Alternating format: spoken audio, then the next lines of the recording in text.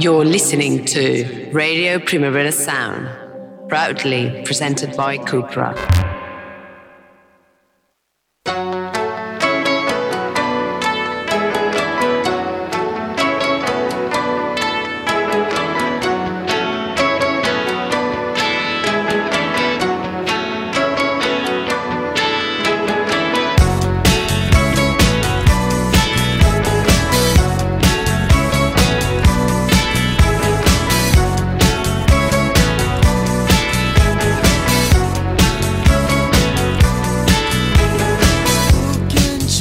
Welcome to the Weekly Review's Daily Edition Radio Formula, or as I'd like to baptize what may become a weekly tradition, the Weekly Interview. We caught up with James Wrighton to talk about his latest new album, released just last Friday, and you'll be able to hear that interview coming up shortly.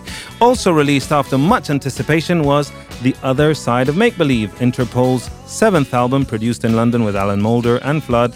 We'll listen to a cut off that, along with a new drop from British techno ambient master Daniel Avery, a new update or remix or rework from a classic Ride tune featuring the fiddlings of a legendary goth icon from the British Isles who famously sang Monday You Can Fall Apart. But to keep it together in this very Monday, we start off with what felt like the most amazing announcement in the world of left field pop music. Lisbon residents Panda Bear and Sonic Boom not only appreciate the Bifana sandwiches typical of Portugal, probably, they've also gone and made music together, an album's worth. And we have a little taster of what's to come. This is Panda Bear with Sonic Boom, or as I like to call them, Panda Boom with Go On.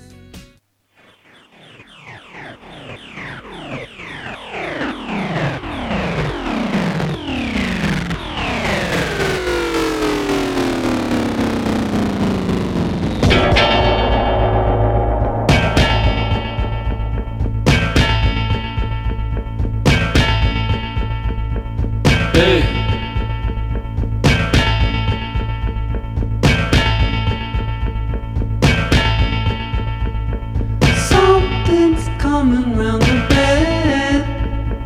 Something's buried in the text. One dude's dead and another's next. Something's coming round the bend.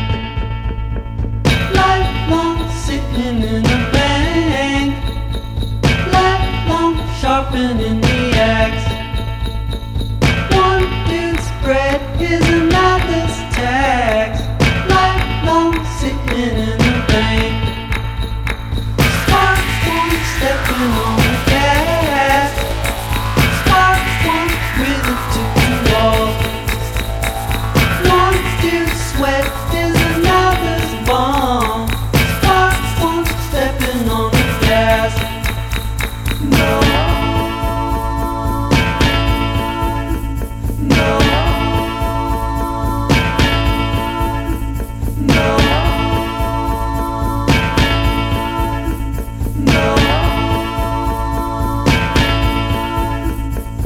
Give it to me, give it to me, give it to me, give it to me, give it to me, give it to me, give it to me, give it to me, give it to me, give it to me, give it to me, give it to me, give it to me. Something's tipping on the edge. Daydream slipping off the bridge. One dude's dream is another's day. Something's tipping on the edge. Something's stirring in the still. Reject tear on lasting wide. One dude's scream is another's way. Something waving you goodbye. No.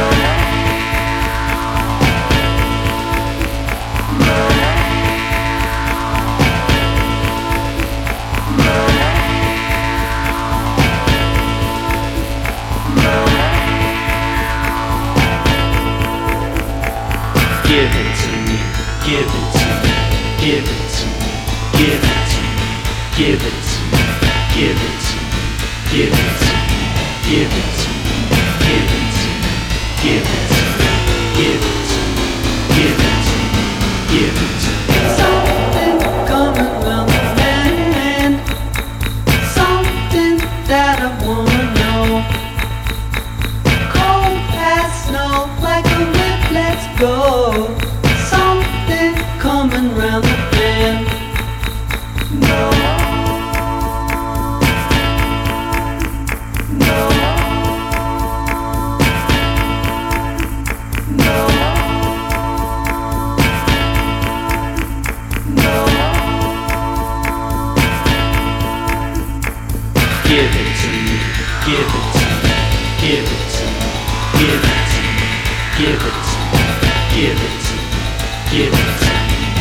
it to me, give it to me, give it to me, give it to me, give it to me, give it to me. That you got it coming out over and over and over. You're gonna get you got it coming out over and over and over. You're gonna get you got it coming out over and over. The music Brian Wilson's Beach Boys would have made on LSD if they had modern drum machines. Speaking of drum machines, an expert knob twiddler and drone conductor in his own right, Daniel Avery has announced a new album to be released come November on Mute and Fantasy Sound. And we have a third single following Chaos Energy and Bliss, in which we have more proof that drum and bass and breakbeats are definitely making a strong comeback. If they haven't already, we won't really feel like it until Madonna makes a single and puts it into the mainstream, innit? Go, Daniel.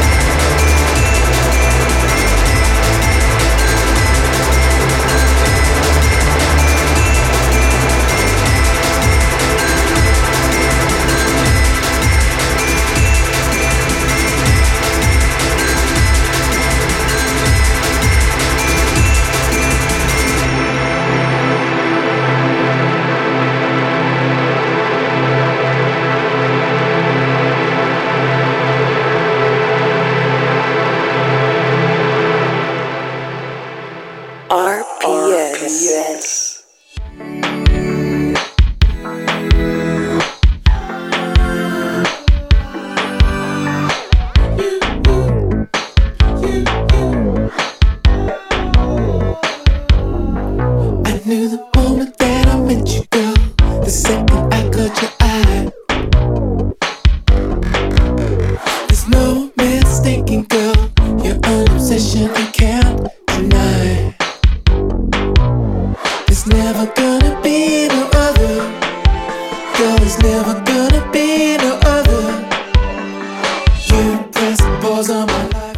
Former Klaxon James Wrighton has followed up 2020's The Performer with Jim, I'm Still Here, co-written with the Soulwax brothers, Stephen and David Duell, for their Dewey label.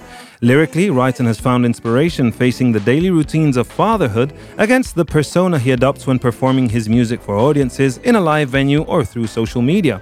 Musically, the Belgian DJs have taken him by the hand through a sonic gallery of the type of early 80s synth funk perfected by the likes of Ryuichi Sakamoto, his band Yellow Magic Orchestra, and his mate David Sylvain from Art Poppers Japan, as well as some 80s sexy sleazy grooves from The Purple One. We discussed this over Zoom, and we have that interview for you. Hi, James. Good to catch up so quickly since we last spoke. Hey, Johan. How's things? Very well, very well. Congratulations on Jim, I'm Still Here, your new album. You've kept yourself very busy since you released The Performer. When did you start composing the songs that would comprise Jim, I'm Still Here? We're talking literally the first 3 or 4 weeks of lockdown in the UK. So we're talking, is that end of February, March? I mean, literally the week I released The Performer was the week of lockdown in England. So, I released the album and then suddenly that was it. And so then that's when suddenly life got very strange and scary and weird. And the idea for the album came then. I mean, that was it. Like, it just all it happened very quickly and very easily. When you speak of the idea, do you mean this idea of separating the two, creating this alter ego, which is very kind of close to your real life, no? That being the father of a house, the father of a family, and being a rock star as a professional? Yeah.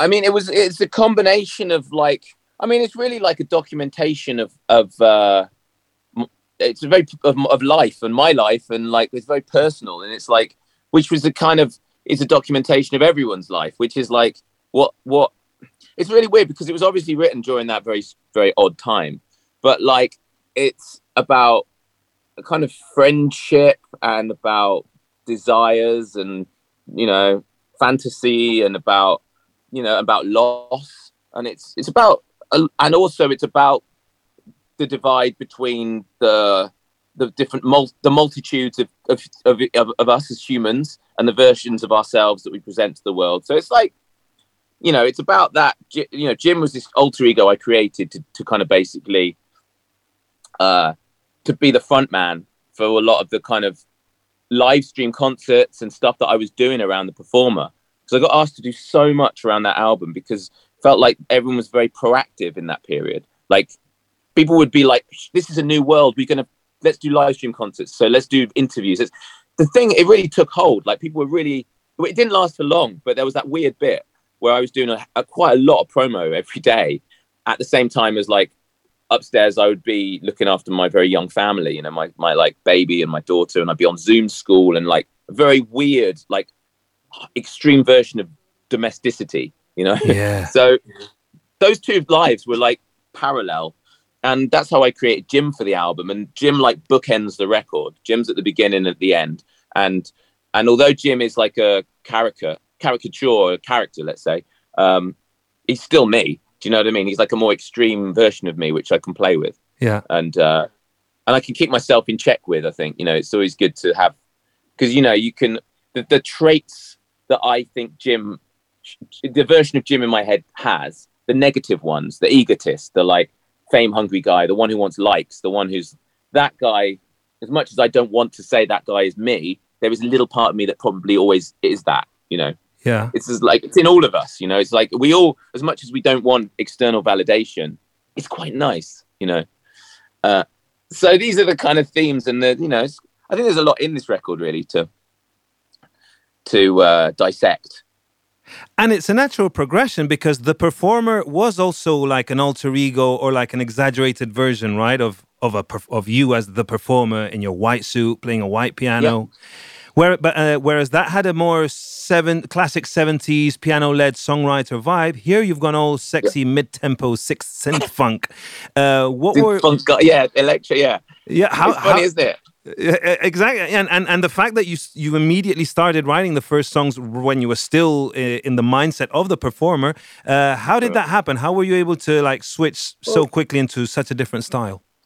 Well, I mean, like, I think but the thing is that as you probably know, you know, like when you make an album, there's always such a delay between finishing it and writing it, finishing it, and then the release of it. It's never like, I mean, which was always something that slightly frustrates me because I'm like, I'm ready, I've got it. But then it's all the other things that always take time, the videos, the album artwork, the look, those things which you have to get right as well. And I really care about. But so I'd already kind of moved on from the performer months before I'd even released it. You know, I got the next thing. I had a lot of backlog, you know what I mean? Like stuff was coming. So I'd kind of in my head before, just like months before the performer was released, I had Dave, Steph and I from Soulwax, we'd always talked about doing an actual record together because the performer they mixed, but they didn't produce it with me. And it was like, okay, well, we started talking. This is back in like maybe December, January. We're like, wouldn't it be great if we'd made a more kind of futuristic, more synth heavy, more electronic album that's kind of more of a less indebted to the 70s, but more kind of, you know, using the synths I've got and the stuff they've got, and we could make something quite interesting and reference these bands like Japan and Sakamoto period, like early Sakamoto solo records. They were huge references, which I didn't know a lot. I knew YMO, obviously, and I knew some Japan, but I didn't know there's one record called Tin Drum by Japan. There's these early Sakamoto solo records are incredible. Thousand Knives, like that track. There's a Bill Nelson record, who was this English guy who made this really interesting music with 808 drum machines and stuff.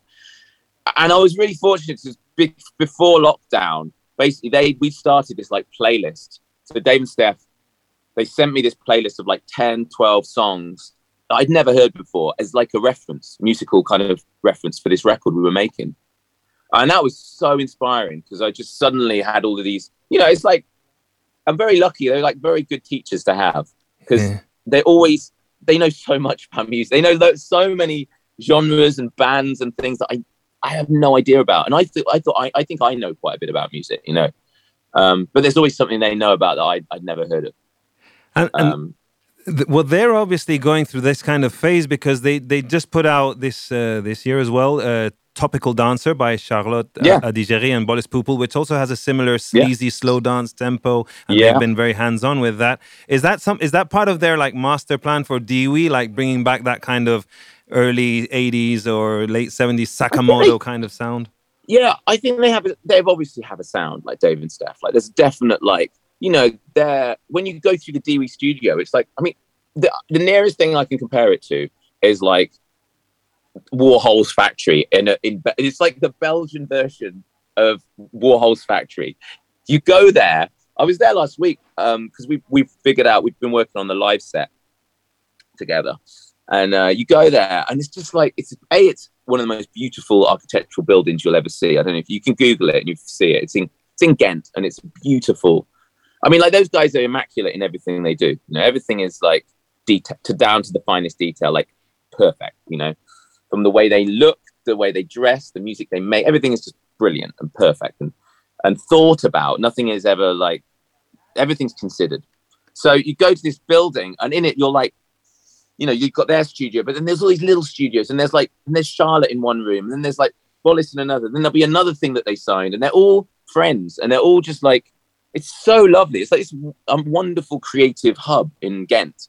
And like, I just, you know, I go there and I just, you know, and it's so nice. It's like a big. It is the closest thing I've ever heard, like being to like a musical family.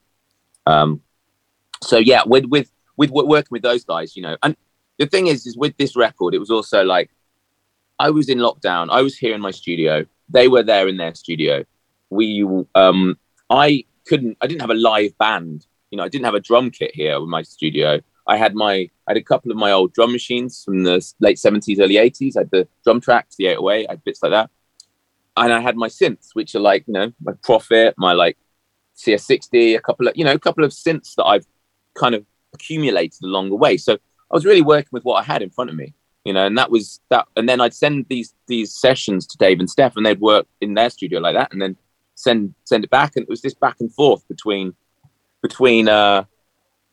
Get Belgium and London, and we worked with what we had in front of us, really. So that happened to be synths and drum machines, and yeah, it was it really shaped the record.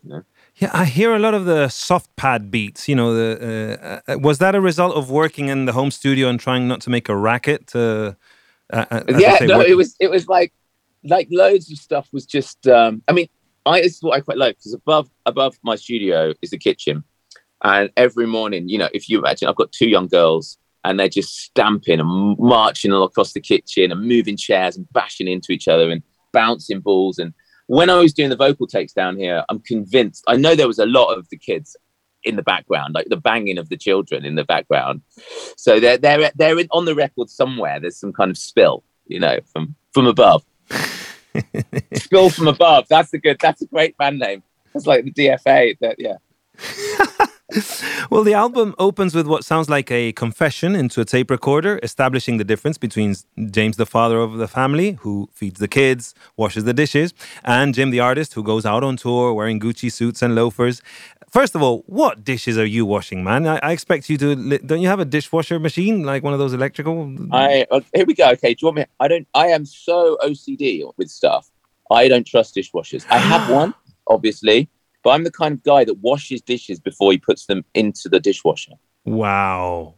Well, yeah, right? Because you're supposed to kind of rinse them, but you actually like wash them, like scrub. I wash them and then this is how crazy. However, I like this. I like that we've gone down the dishwashing wormhole.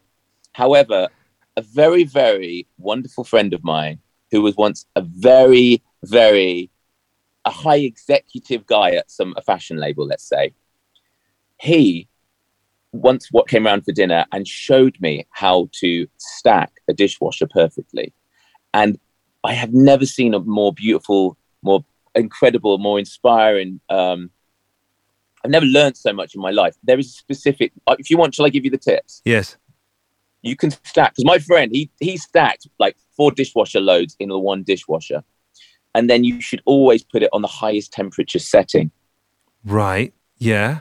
That makes sense. The highest temperature. But wait, the stacking though. I mean, usually you put the plates on in the filing kind of plate filing system. But there's a way of doing it that you can do. If I'd have to take a picture and show you, there's a way you can get more in there than you can ever imagine. All right. Well, we'll talk about this later. We'll do a photos thing. Okay. You might have to edit all of this out of your interview, because I think this is probably going a little bit off piste. People relate to this. I love it. Anyway, people can't relate to this. Well, you clearly are a domestic god, as you mentioned in one of your lyrics or audio notes on the album. I try. I'm very domesticated. I'm very, very. I do. I mean, I've got good at it. I'll be honest with you. I wasn't good at it. I was terrible at it. I was not very good. I wasn't very good at cooking. I wasn't very good at domestic things, ironing, washing up, the shit that we all have to do. In my 20s, I was on tour constantly, and but life now is very much like, it's my family. That is my life. My life is like, I spend all my time with my family, and I'm just making sure the kids are happy and fed, and it's a lot of stuff. There's a lot of mess when you've got small 2 girls, as you can imagine, and that is my life. And then this little bit in between is like me making music. So it felt like I needed to kind of acknowledge that, because if I'm not acknowledging in that, then that's not true to my story of my life. Do you know what I mean? Like I kind of very much believe in a lot of my favorite writers and musicians. I like that they focus on the small and the stuff that you think, oh, that's not a generalization, but I like the small stuff. I like talking about the stuff that's in front of me, because I think that's like how you get the detail in the songwriting and the story. Otherwise it's, coloring it with cliches and just like, big generalizations and things that don't really mean anything. Yeah. And I think that's the thing with in general, like a lot of music, the music I don't like is stuff that does kind of, it's just beige. And like, I like the writers that kind of go in, have humor in their work and kind of talk about, you know, the stuff that's random and probably shouldn't normally be put into songs. You know, I shouldn't really be singing about wearing loafers and, you know, washing the dishes and, you know, so on. But I like this. For me, this is like part of it's who I am. You know what I mean? Yes. And you say it on the album. There's another part where you're speaking into your dictaphone saying, "I'm here for you. I'm trying to please. My ego is growing." How are you handling the natural urge you must have as an artist of being available to your audience with having to be the number one person for your family, especially the children who are at an age where they probably miss you even if you've just popped out to get some oat milk? Yeah. I mean, I find it incredibly hard when I have to go away. Like, to be honest, like I really don't. I just I had to do like a couple of days in Paris press trips, which, I mean, don't get me wrong. Like, as every family and every parent knows, as much as being with your family and children is fantastic, when you go away for a couple of days, it's also quite a relief. Quite it's brilliant. quite nice. Yes. I'm not going to say, it. you know, like I can say it, you know, we've all, you know it. It's like, it's a lovely thing because you can, and then you come back to them. So there is something always in that. Like, I'm not going to stop doing what I do because that would be disingenuous. Like, it's the thing I love is making music and being, and it's just about that cliche, but it's balance. It's just about like making sure you're doing both and you're not. There are certain things that I prioritize, which is obviously like I got offered a really, really good festival the other day to do last minute in your country, in Spain. And I couldn't do, and I was gutted because I love playing, I love playing in Spain. I love playing festivals. It's a great thing to do, but it was the day of my daughter's first day at her new school, and I couldn't say. There's just, for me, I can't be that dad. I can't miss out. Again, we're going very personal here, but you know, I can't miss those things because they are the ones, that's just you've got to be there for those moments. Yeah. You don't get those, you know. That's the thing. You don't get those again, and that's yeah. I understand. But it was gutting. Equally, it was a really hard decision because it was a hard decision and an easy decision. Hard decision because I love playing live and it's the thing I do. But not hard in the way that I love. My family comes first. Exactly. Always. Yeah. Well, Performer had what I consider an ambitious scope that included what you were saying. No, you'd had all these great ideas for the live show, and the way you were going to present yourself to the world, the performance aspect of the songs. Yet with Jim, I'm Still Here, I feel that you've scaled a little bit back in that aspect. Is that just my interpretation? Yeah, but not in the live shows at all. What's quite? I mean, basically, because I had this really. Like, we worked really hard on this live show and we did one show in Paris and then that was it. So I've got the production and I made a live show for that album, which we've kind of adapted for this album. So I was just in Belgium and we planned, and what's quite nice is I've got that album, but I've also got this new album. So it's even more songs it's quite nice. It's actually, so I've got, I recently supported LCD Sound System at Brixton for 3 nights. So we went, before then I went to Belgium and we've got this really good half an hour set where I play, the new album, the Performer, the Shot Machine track, and a couple of Klaxon songs, which are like reinterpreted. Yeah, it works so well. It's really great when I rehearse and plan the set. It's with Dave and Steph. So it's like with their ear. So we work on the set list and the flow, and it's almost like they're kind of a DJ set. Trying to plan the exact flow of the set, and we've got it works really well. And I've done like reinterpretations of a couple of Klaxon's tracks through the kind of world of Jim almost. And I played like Golden Scans at Brixton the other night, supporting LCD, and it was just insane. Like everyone was singing along. Everyone was like, and it was very moving because for a long time I kind of wanted to move on, and I kind of wanted some distance from all of that, because it was so like raw, and it was just like, there's a lot of stuff, but now it's quite nice because it feels like, it's not, it's out. These songs are like part of like, I don't know, because they had such an impact, people know them all. So when I sing them, or they, everyone knows every word to the songs, and and I see a lot of smiling faces, and it triggers like happy memories, and like it's a really nice moment in the set, And I saw that you were also invited to play with LCD on keys, right? I saw something. No vocals. Vocals, right? For it was hilarious. On Home. I got in sound check. They were sound checking, and then I get this text from James saying, "James, where are you?" I'm like, I'm upstairs. He said, "Come down now." So I went downstairs, and the keyboardist had lost his voice. Oh. So he couldn't sing any of the backing vocals or harmonies.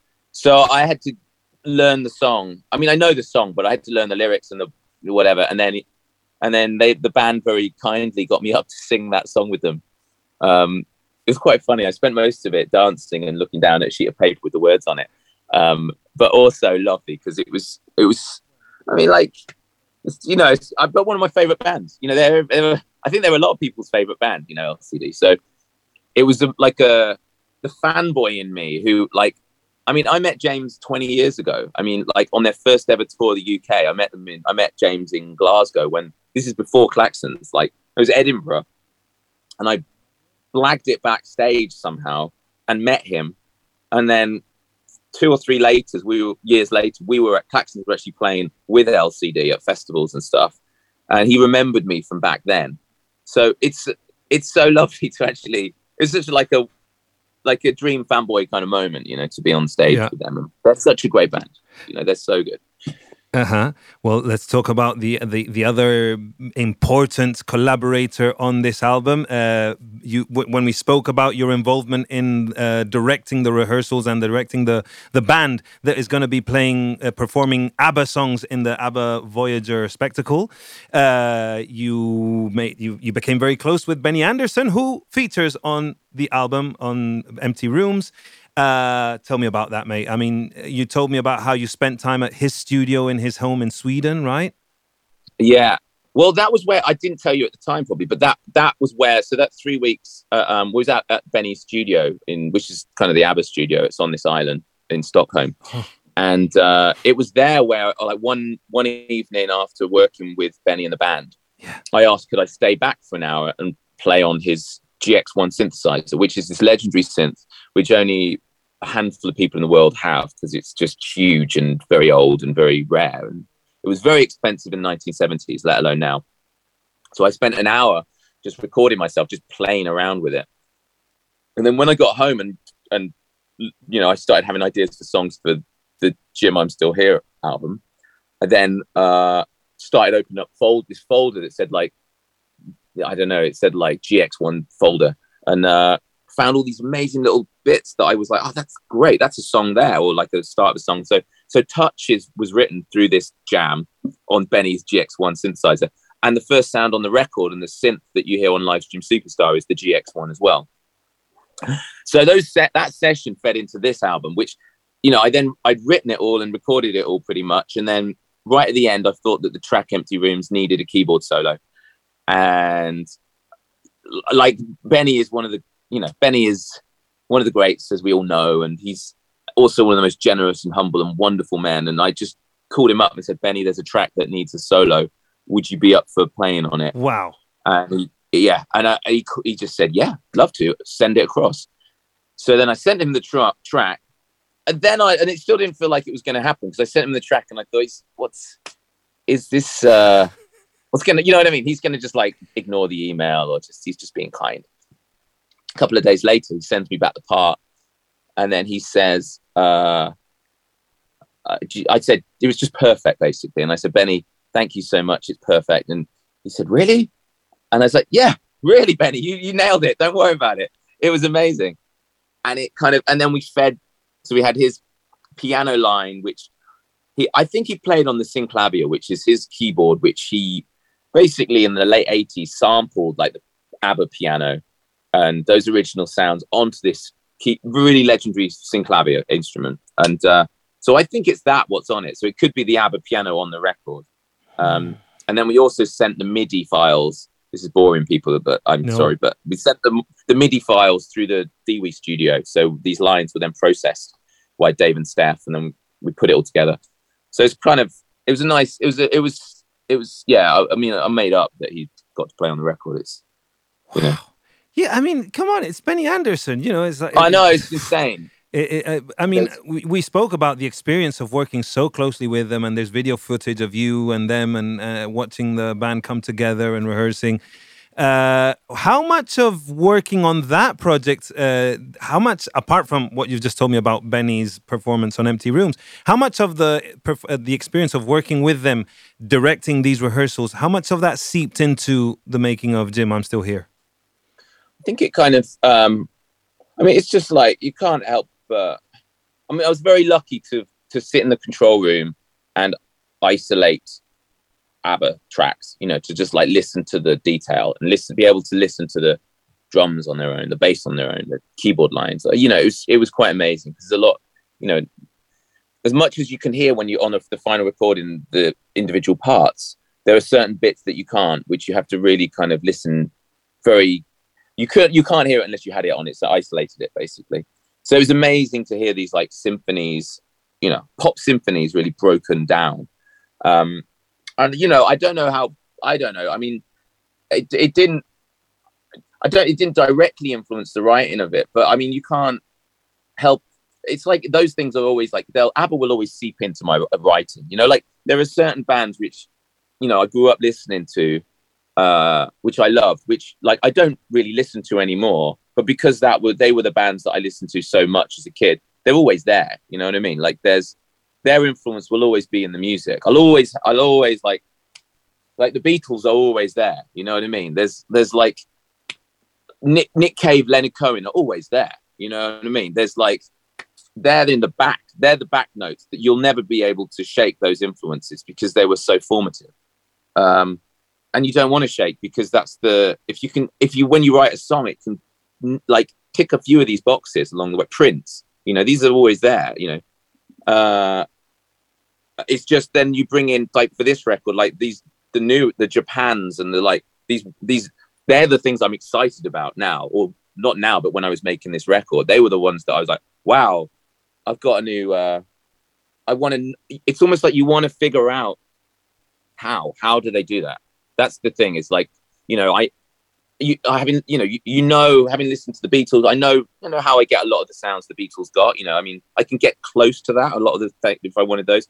But there were sounds on these other records for Japan or whatnot, where it's just like, wow, that's really interesting. What is that? How do I do that? And that's for me why that's the genesis of an album. That's when you're like, oh, here we go. Now we're in. Now I'm playing. Now I'm experimenting. Now I'm enjoying myself. Now I'm just trying to discover. And that's how I make music always. It's the kind of, and it all feeds in. It's like I did a soundtrack for a friend and I learned so much doing that, which fed into everything I do. So because it's like, oh, how do you record violins? How do I do, I could use this marimba, the tones, you know, like the palette changes and everything informs itself. You know, it's all informative, really. Yeah, you know? Yeah.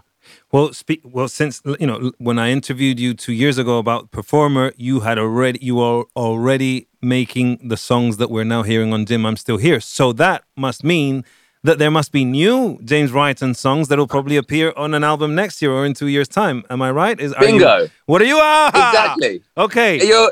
You're exactly right. So what can you anticipate what kind of mood you're in? Where sonically, what's inspiring you that we might hear? Yeah, totally. I mean, I can. This isn't to say that this will be the final thing. Yeah. You know what I mean? This is the thing, is that at the moment I went through I go through runs. I always see it as like, I go through phases when I write, when I make stuff where I'm in, and I'll go through like 3-4 weeks and I'll write nonstop. And then I'll not do anything for ages. So, you know, I've not done anything now for a few months. You know, I've been busy promoting and doing other things, but like I'm in a bit of it, but I never worry about that. That's what so I'm really happy with where I'm at with my own creativity, let's say, is that I don't ever force it when it's not feeling like I want to be in the room. You know, like that's so healthy. And it's something that took me years to learn, years of like punishing myself if I wasn't writing a song every day. Now I feel like, okay, if I go out, have a coffee, go for a bike ride, maybe go to an art gallery, put stuff in, that is as important as being in the room doing the thing. Similarly, listening to music, that's the way to do it. Not like I used to slave. I used to really beat myself up about it if I wasn't writing a song a day. But now I just, I find my way in. And I recently, a few months ago, I was playing a lot with this very cool piece of gear, which I bought, which it's usually also gear is a massive part of it, really. Actually, it's like, that's for me, like learning an instrument, is a thing. So I bought this piece of gear called an Alt Sound, which Dave and Steph have recommended to me. They said, like, I was going down a YMO thing, and then they said to me, have you heard of the Alt Sound DS4? And I'm always like, I haven't heard of the Alt Sound DS4. So I spent about a year trying to find one and found one. And it's this very, very early drum synth, I guess you'd call it, which you feed drum machines into, and then you can tune, just fuck around with. It's amazing. And it's on all the early like YMO records. And you'll see them. If you see there's a great video of them playing at the Greek Theatre YMO, and Sakamoto. Oh no, I forget what the drummer's called in a YMO, but he's playing one. You can see him triggering it with the drum pad.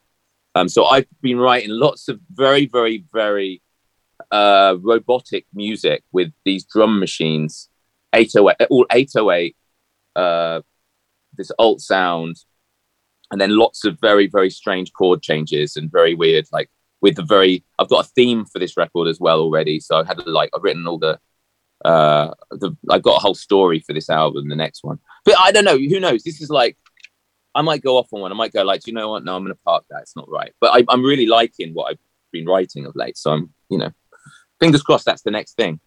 And the theme is? I like the idea of a clone. Recording stopped. I like the idea. The recording stopped. The video recording. Don't worry, you can keep on. The audio. The audio is still with us. We still have 5 minutes. I like the idea of that. I don't want to talk too much about it, but basically, in 1983 was the year I was born, and in 1983, I also a clone of me was born, and the clone goes through life with me. It's my friend. So me and this friend go on this little journey through life.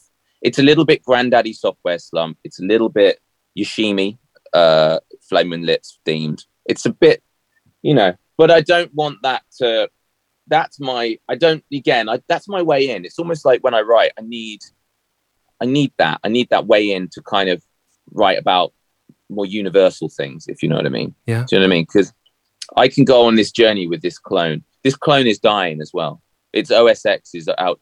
It's beyond updating. So its software is dying. So it's a like, I think I've got lots of songs and like themes and lyrics and, it's still early days, but I'm in a world which I'm happy about. I really enjoy, I enjoy the process. It's a really, it's not a bad way to make a living, Exactly. Do you consider yourself a futurist more than the opposite? Yeah, definitely. I mean, like, I am. I'm an optimist, and I'm an optimist. I appreciate the past, and I really do. I mean, I studied history at university, so I have a real love of the past. Yeah. But and you need to obviously know where you came from and know the history before you can move forward and not make the same mistakes, as we all know. Mm-hmm. But yeah, I am a very much. I'm a fan of, you could take it back to the Klaxon stuff. Big, been a fan of like the J.G. Ballards and these dystopian futures from the off. That's some science fiction and has always fascinated me. Mm. And the writings of Burroughs and fantastical other worlds. That was deep Klaxon's territory. Yeah. And then my last few records, solo records, I've tried to make them obviously more personal and about kind of more grounded in Earth. But I think for the next one, it might be a little bit of a mix of the two things. Yeah. You can't be more grounded than organizing a good dishwasher to get more. Not be more grounded than that, and you cannot be more grounded than sitting next to your daughter while she does Zoom school. But again, that is also pretty futuristic and pretty fucking weird and pretty Black Mirror almost. Yeah. I mean, that was the thing. That whole existence felt like a Black Mirror episode. It felt like I was on this weird. When I was doing like these live streams, and my only interaction would be when I played a song, over someone's Instagram account, the only reaction would be like, if they liked it, a heart, smiling face emoji going up the right-hand side of the screen. And it felt like there's nothing more empty than this. This is like it's the way, it was what we had to do. And that was what it was. But it didn't make you go like, I hope this is the future. It made you go, I hope this isn't going to be forever. And I hope we go back to being in the same room and being able to play gigs in the same room. And, it's about human connection, really. I mean, that's what this album's about. It's about the longing and the craving for human connection. Yeah. We got just for the last minute we have left of what the Zoom will allow. I have to ask you, since you're also a very reliable musician who other people like to have with them. James Ford is a close friend who involved you in Arctic Monkeys' Tranquility Base Hotel and Casino. And because there's an Arctic Monkeys new album on the way, are you in any way involved in any of that, or are you involved in any that you can speak sadly of? not. Sadly not. I'm not on the new record, no.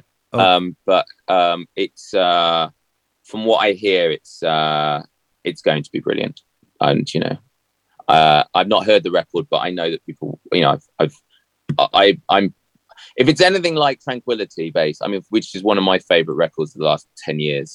I think the world is in for a treat. Yeah. Well, thank you so much, James, for catching up and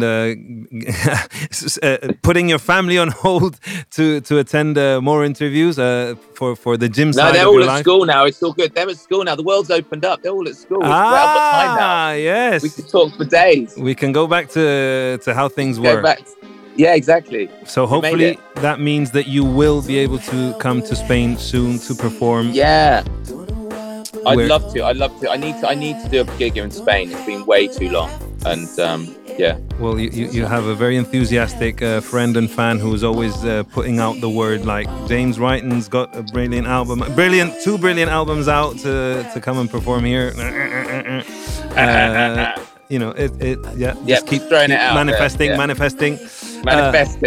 Well, congratulations. The album is out on Dewey. It was released last Friday, and it's available for everyone to enjoy. Thank you so much, James.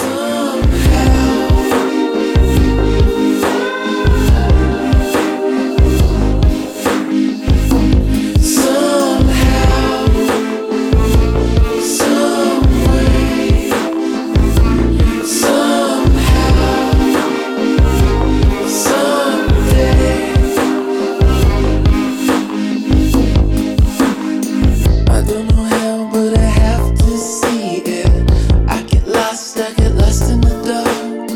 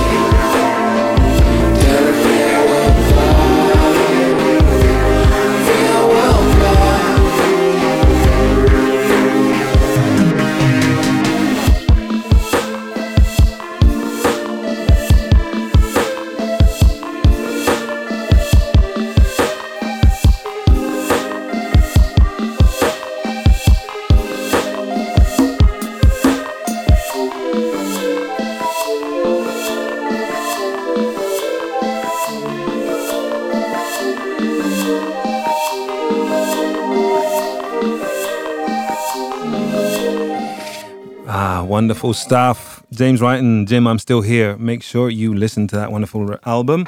Now, beloved indie London label, Eat Your Own Ears, has released an EP compilation titled Recordings EP1 with tracks from Fortet, Charlotte Adigéry with Bolus Pupil, who we mentioned earlier in the interview, who also released their music on Dewey, funny enough, Mount Kimby, James Yorkston, and Sylvian Esso, and a Peng remix of Ride's classic Vapor Trail made by Robert Smith of The Cure, which also features on the anniversary reissue of the Shoegazers' milestone album Nowhere. Don't you just love any excuse to play a classic? This is Vapor Trail, reimagined or remixed or reworked by the master, Smith.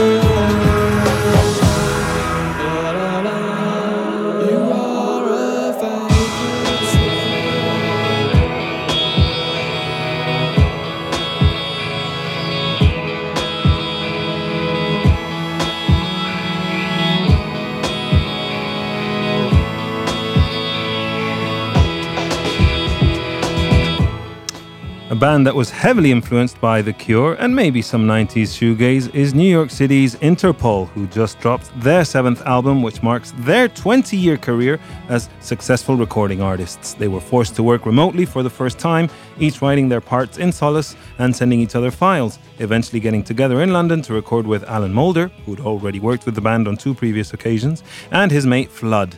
The result is, in my opinion, wonderful. I'm a fan, and I'm going to be a fan till the day I die. And it's all we are going to have time for. This is Interpol with another cut from The Other Side of Make Believe. My name's Johan Wald. Behind the controls, we had Rob Roman producing this show wonderfully. Make sure you tune in tomorrow to my colleague Ben Cardew, who will deliver some more freshness on the Weekly Review's Daily Edition radio formula. Have a great week.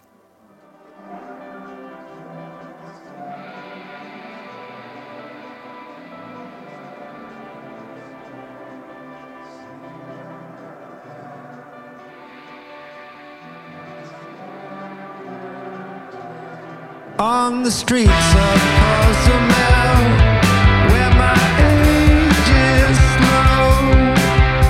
The mirror treats my light to a gray refrain.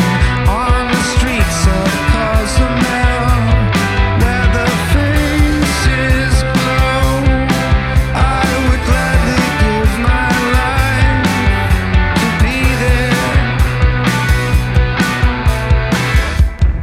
So close, I'm taking notes on my brain. Will you be faithful? Will you be my origin? I'll leave these obsolete gardens a-burning, 'cause I'll do anything to know you're here again. On the streets of Cozumel, where my age is slow, the mirror treats my life to a gray refrain.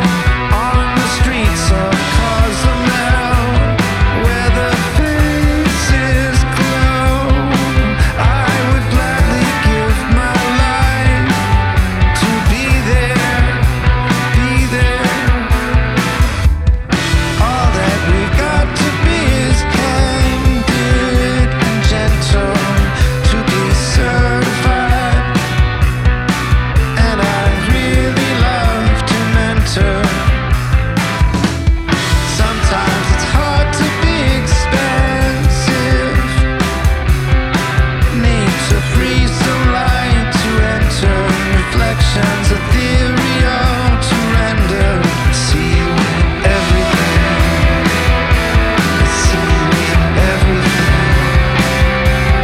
See you in everything. I'll be there. See you in everything. See you in everything. See you in everything. In my truly vacant heart. See you in everything. See you in everything. I see you in everything. I'll be there. I'll be there. I see you in everything. You're listening to Radio Primavera Sound, proudly presented by Cupra.